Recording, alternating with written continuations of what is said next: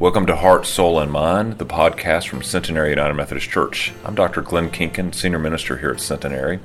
My hope is that this podcast will give you some good news for your journey today.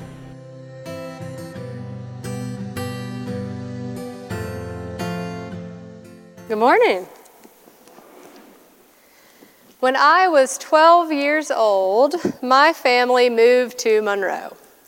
Now, I don't remember much about the house we had been living in or about our move, but one thing that I always remember when I think of my childhood is that Myra was there. Myra was our next door neighbor, and she and her husband quickly became some of our favorite people. When we first moved in, our relationship was like any you would imagine. We would wave at her from the backyard, occasionally walking over to her yard to talk. As we continued to settle in, my time spent in her yard grew. Slowly, instead of just going over when Myra was outside, I would walk over to her house, knock on the door, and then awkwardly wait on her porch until she came to let me in. But like some of the best friendships, this did not last long, and pretty soon I was simply walking over to Myra's, letting myself in, and hollering her name to see where in her house that I would find her. By the time I was in high school and Myra was in her late 70s, we had a key to her house, and my dad would stop and get her paper when he took our dog for a walk each morning. I don't just tell you all of this to give you a little insight into my childhood, which you're welcome for, by the way, but to help you understand the words of Paul that we are about to read. We are continuing in our text where we left off last week with Romans chapter 6, verses 12 through 23. Hear now the words of the Lord. So then, don't let sin rule your body so that you do what it wants. Don't offer parts of your body to sin to be used as weapons to do wrong. Instead, present yourselves to God as people who have been brought back to life from the dead, and offer all the parts of your body to God to be used as weapons to do right. Sin will have no power over you because you aren't under law but under grace. So what? Should we sin because we aren't under law but under grace? Absolutely not. Don't you know that if you offer yourselves to someone as obedient slaves, that you are slaves of the one whom you obey? That's true whether you serve as slaves of sin, which leads to death, or slaves of the kind of obedience that leads to righteousness. But thank God that although you used to be slaves of sin, you gave wholehearted obedience to the teaching that was handed down to you, which provides a pattern. Now that you have been set free from sin, you have become slaves of righteousness. I'm speaking with ordinary metaphors because of your limitations. Once you offered the parts of your body to be used as slaves to impurity and to lawless behavior that leads to still more lawless behavior. Now you should present the parts of your body as slaves to righteousness, which makes your lives holy. When you were slaves of sin, you were free from the control of righteousness. What consequence did you get from doing things that you are now ashamed of? The outcome of those things is death. But now that you have been set free from sin and become slaves to God, you have the consequence of a holy life, and the outcome is eternal life. The wages that sin pays are death, but God's gift is eternal life in Christ Jesus our Lord. This is the word of God for us, the people of God. Thanks be to God. Please pray with me.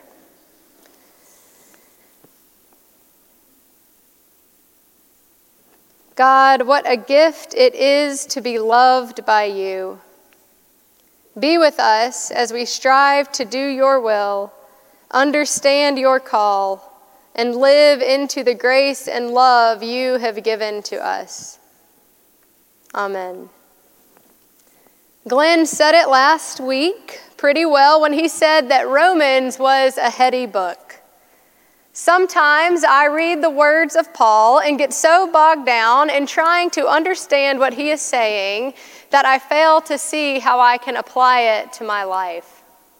This morning's text is no different. Today's text begins where we left off, and the first half of this chapter is all about justification. Paul told us how sin plays out in our life and how grace then lifts us up. And this week, the lectionary gives us the second half of the chapter as we dive a little deeper into sanctification. Now, if you are anything like me, then perhaps when I say justification or sanctification, you might have a slight understanding of what they mean, but overall you aren't positive and also have no idea why they are important.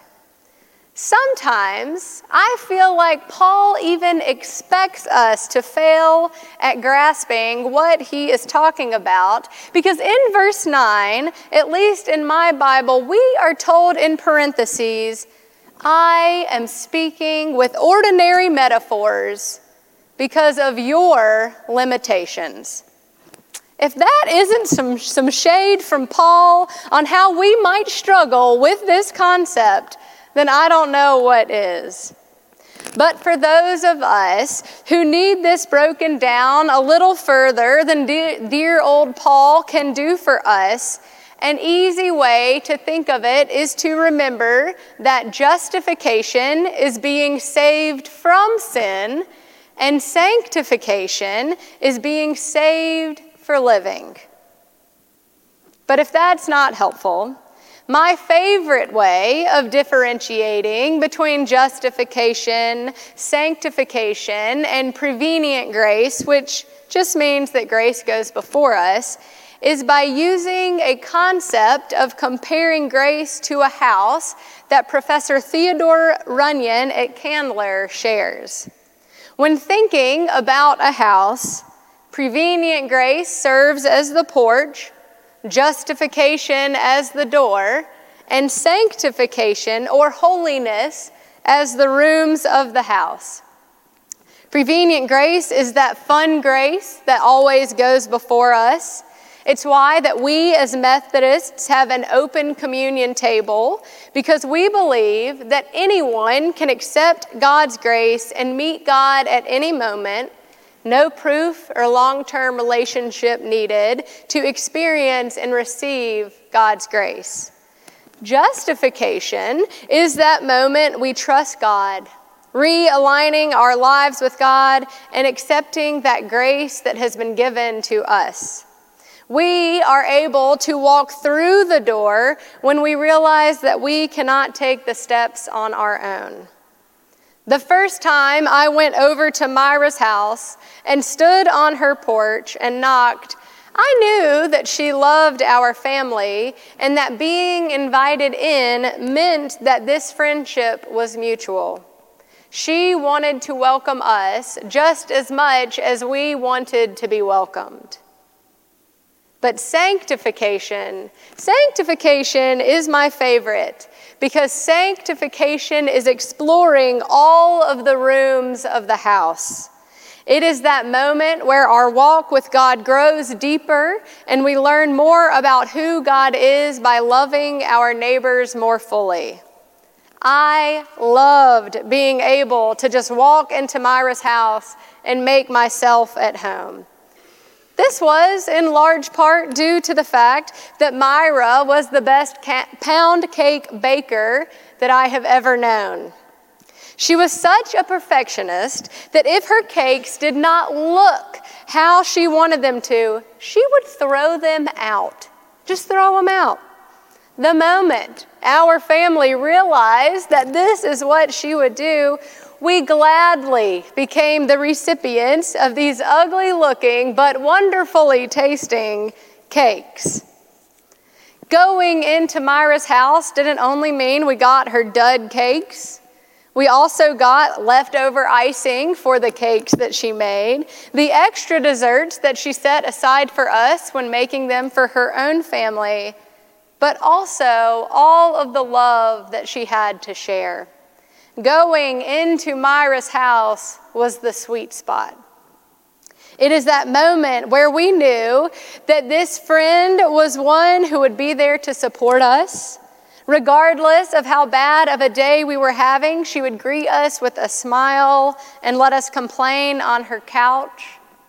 And with God, that sweetness just continues. The further into the house we move, the more our relationship with God grows. It is a transformative experience that takes us closer to living a God-centered life and away from the self-centered tendencies we might have. And Paul invites us into this way of life by telling us to be slaves of righteousness.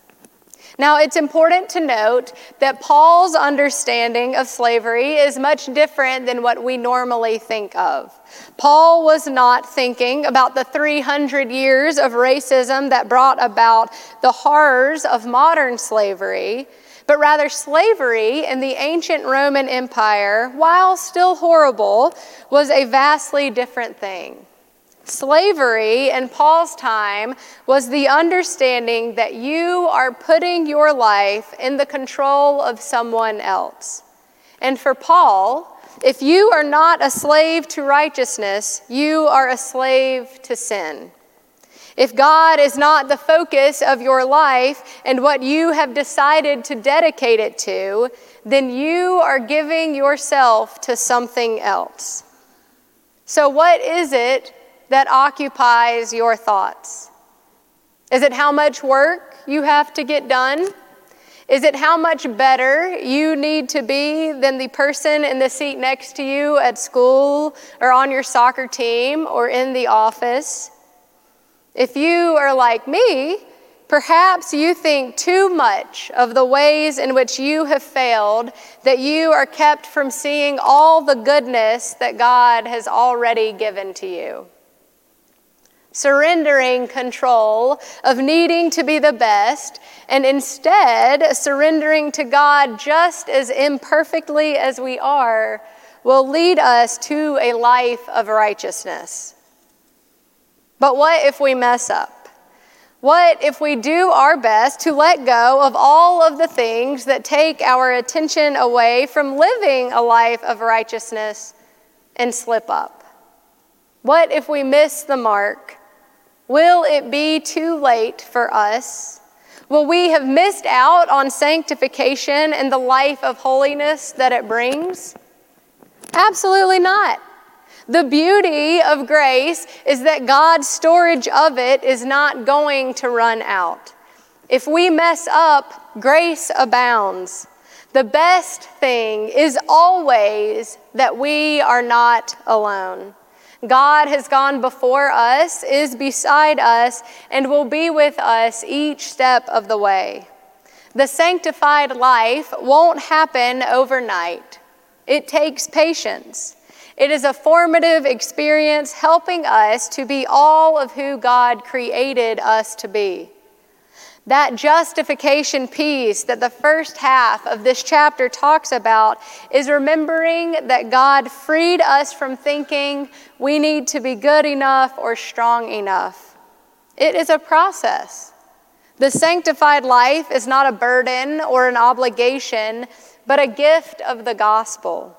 And growing in it means we are able to grow in the love of God and of our neighbor. This is good news because we get to see more of who God is in other people. We are reminded that our neighbors have been created in the image of God just as we have. Friends, what a gift it is that we get to love more fully. To be welcomed and to welcome so many friends into the love of God that we get to experience.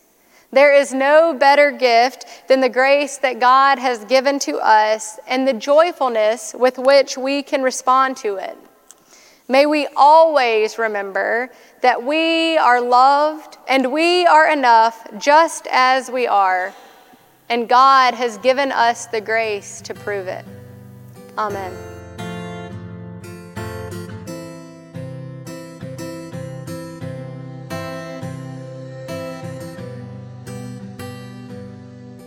Thank you for listening to Heart, Soul, and Mind, the podcast for Centenary United Methodist Church. We hope that you will consider joining us for worship on Sunday mornings at 9 or 11 a.m. Blessings.